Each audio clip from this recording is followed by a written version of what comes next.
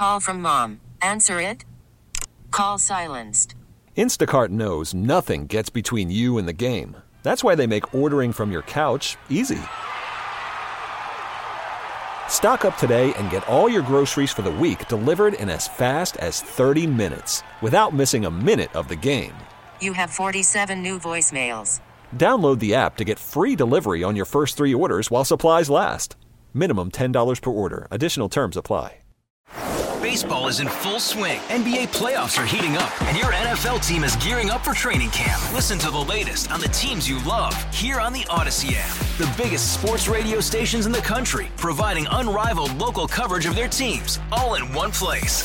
Exclusive interviews with players, coaches, and team executives, streaming live and always available on demand. Stay in the know with your favorite teams right here on the Odyssey app.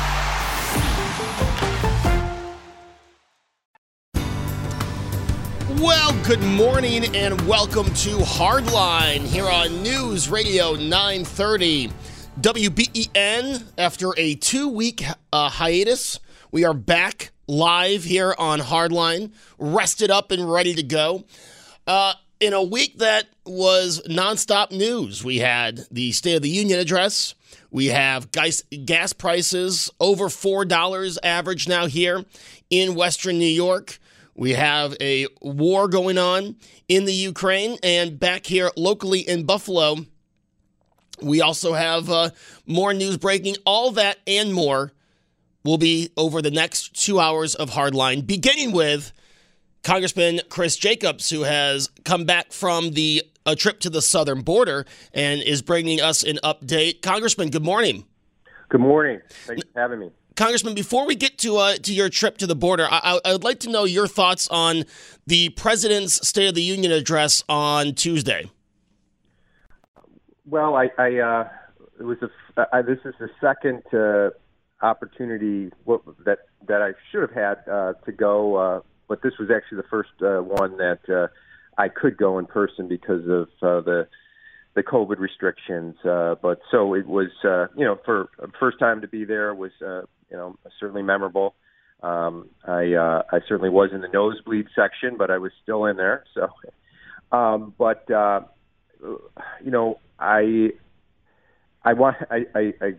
don't always want to be negative on things, but I have to be honest with them on it. And I just felt that, I was happy to hear his words in recognition of the heroism of the Ukrainian people, the Ukrainian leader, and the actions he's called to do in terms of sanctions.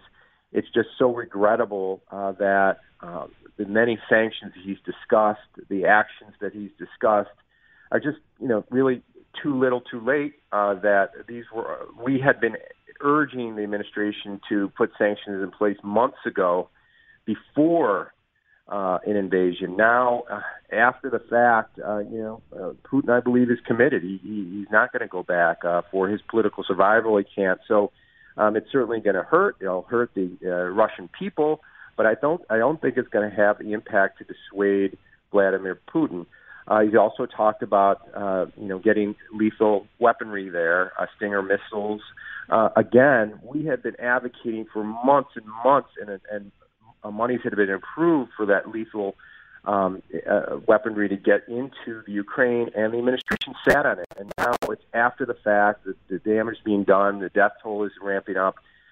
So it's so frustrating. So having said that, I certainly will do all I can to support the administration at this point in time, because we need to be unified. We need to be unified in this effort. But I will say that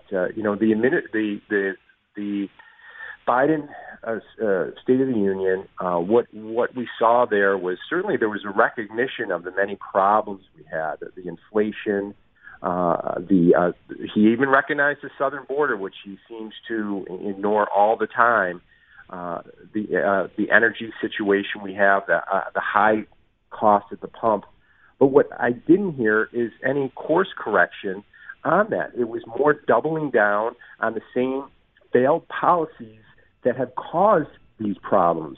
So, we have this southern border situation, not a recognition that it was his policies, the stopping of the wall, the stopping of the Remain in Mexico policy, that has caused the onslaught of record numbers, 2 million people last year coming over the border illegally. The inflation crisis, not a recognition that the reckless spending has caused that. He actually doubled down and said he wants to spend $2 trillion more. I mean, it's on and on and on. So, and of course, no recognition that the lack of leadership abroad, what happened in the debacle in Afghanistan, really set the table for rogue leaders like Putin, and I'm very worried about China, saying, well, there'll be no consequence from the United States if we do what we do. So it was a state, I'd say, of State of the Union. It was a delusional State of the Union. And I think that many of us just walked away shaking their heads, and we're hopeful we see a recognition of policies that were not just ineffective but counterproductive and damaging, but instead just doubling down and continuing to move forward, which is really, really troublesome to many of us, because we are in a, this is really the main theme of this administration is crisis. Whether it's an inflation crisis, energy crisis, crime wave crisis, or a crisis abroad. We need dramatic change, and it doesn't seem to be happening from the administration. That inflation, Congressman, we're all feeling here in Western New York. Over $4.19 a gallon is the average when we woke up this morning. What moves or what procedures do you think the administration could take before we get to that $5.50 average that we're seeing in some places of California? Well, again, I was disturbed that I didn't hear any, course correction. His solution was more electric vehicles, and he said that. He said that in the State of the Union. Now, I have nothing against electric vehicles, but we're talking about right now, we're seeing swings or increases of 20 cents in a day or two. We're not going to, that is not a solution. The solution would be to take the hand off the throat of of domestic production. That, I know, would in and of itself take a little bit of time to get going, but the message would impact. If we, the action day one, when he stopped the Keystone Pipeline, he stopped any new drilling leases in the United States. That sent a chilling effect to the markets, and that's as we started seeing ramps up in the cost, and the regulators being very aggressive on I think, abusing their regulatory authority to really be punitive towards people in the energy sector. If that tone changed, if he said today, we are going to start back up the Keystone Pipeline, just that message alone, I think you'd see a dramatic thing. But instead, what did he do? He stopped the Keystone Pipeline here in the United States, but allowed the Nord Stream 2 to go ahead to empower Russia and make Europe more dependent on Russian energy. And we're buying all that energy too. We're sending about $75 million a day, and that was last week's numbers. We're making more now. He's making more now because the price has gone up, to Russia to essentially, in my mind, subsidize this war.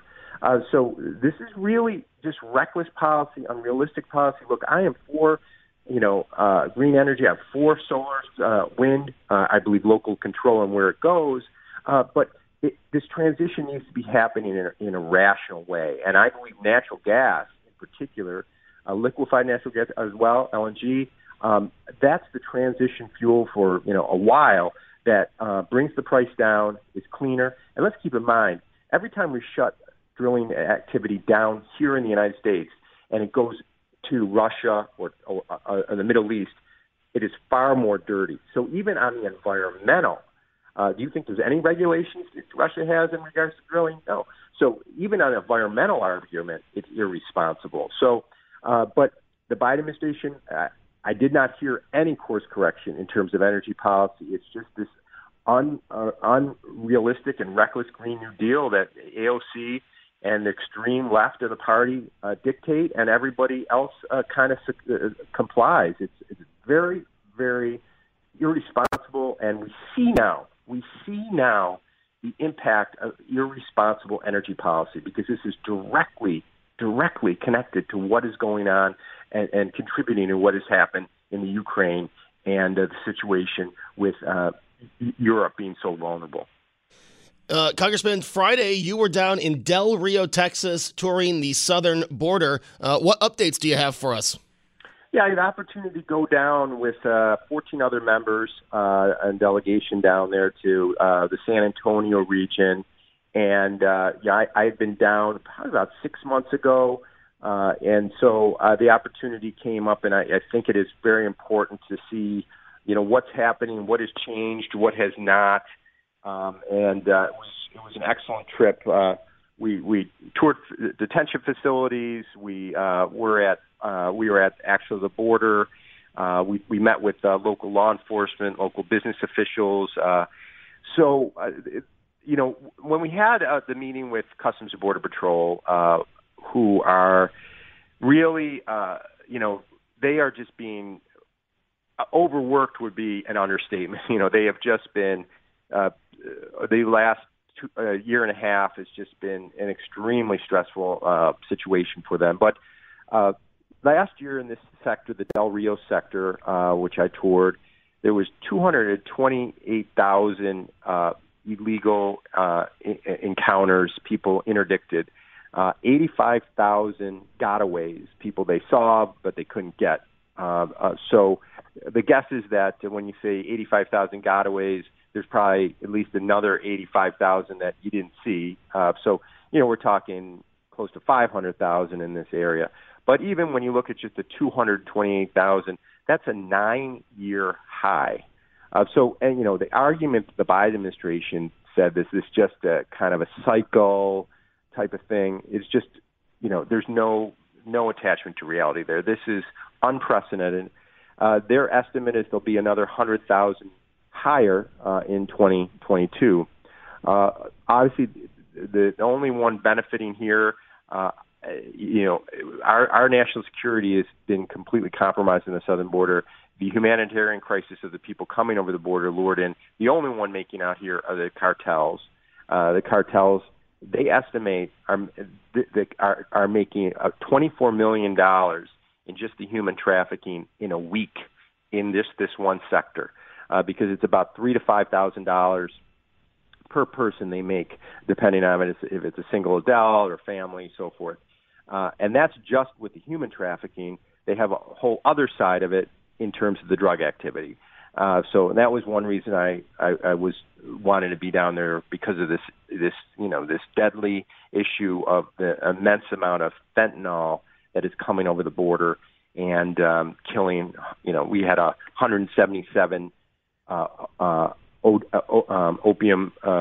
opioid ODs this year in 2021 in Erie County alone, and about 85% of that was fentanyl. And a high percentage of that fentanyl comes from the southern border. So if people say, why are you down at the border? It doesn't impact us. Oh, yes, it does. Talk to any family that has lost a loved one this past year. This is coming over the border, and this is killing our people. So that's a major reason why I was down there. Congressman, when you bring up the drugs that come over the border, when you come back to D.C. and as you've mentioned, you have people that say, oh, why are you focusing on the southern border? There's all this going on. And you bring up the drugs, you bring up the fentanyl that are just walking over the border. What do people say? What is their response to that? People that might be questioning you at the border. When you bring up the drugs, what's their response?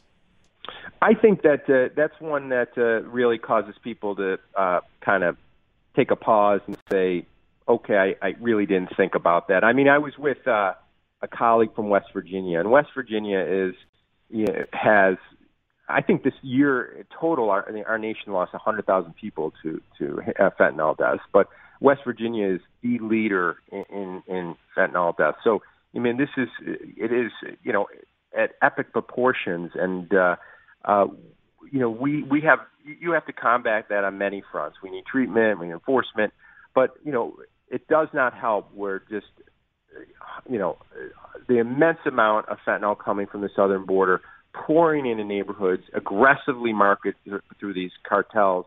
Their life is so much easier to get these drugs, these illicit drugs over the border because of the humanitarian crisis. because the Border Patrol agents are overwhelmed in processing the human side of things. If they say, okay, here's a big gap in the border wall that didn't get finished. The cartels will dump several hundred people and a lot of kids and so forth in that one area. And then the Border Patrol agency, guard said to me, I guarantee you a mile down the road, while we're handling all these people who've been out in the elements for weeks and have health issues and so forth, we're all pouring in to deal with that because of the human factor.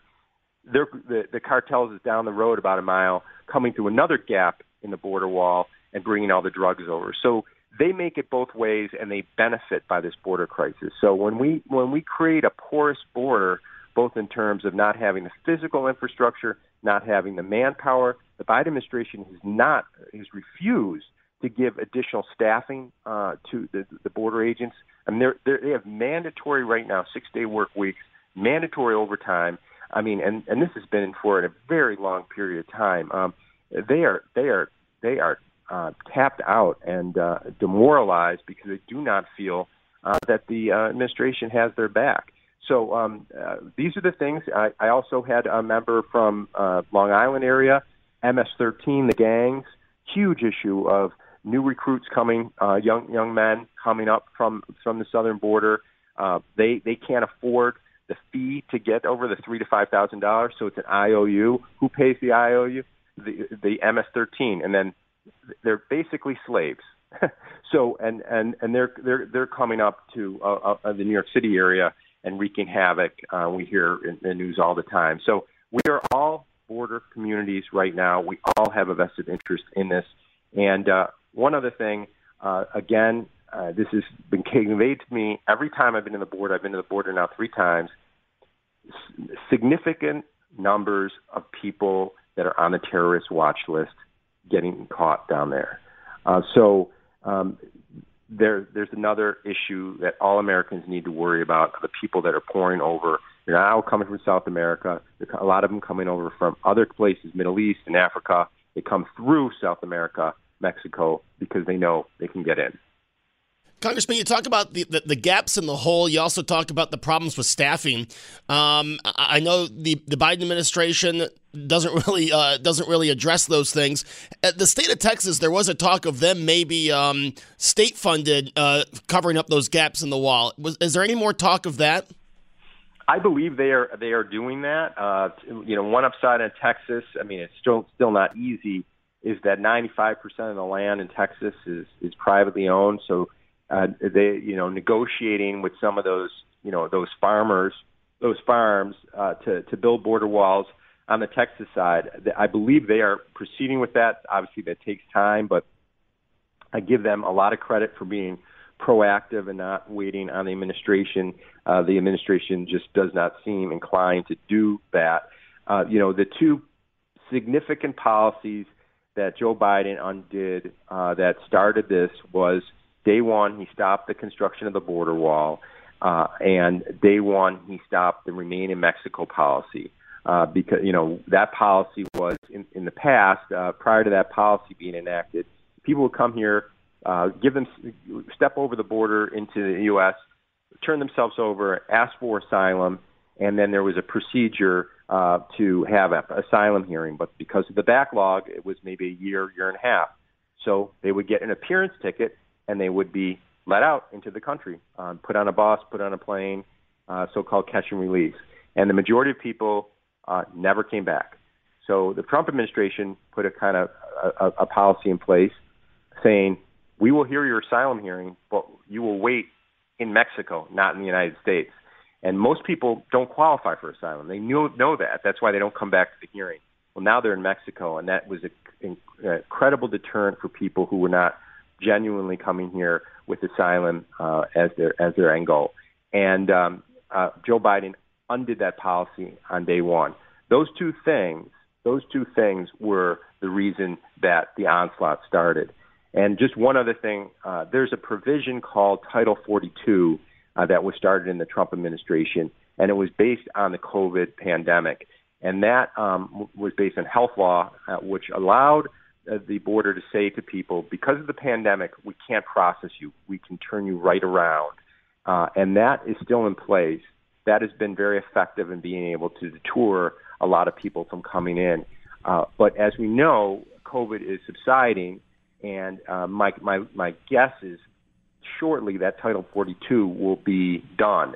When that's done, we will have a whole nother onslaught of people coming in the border.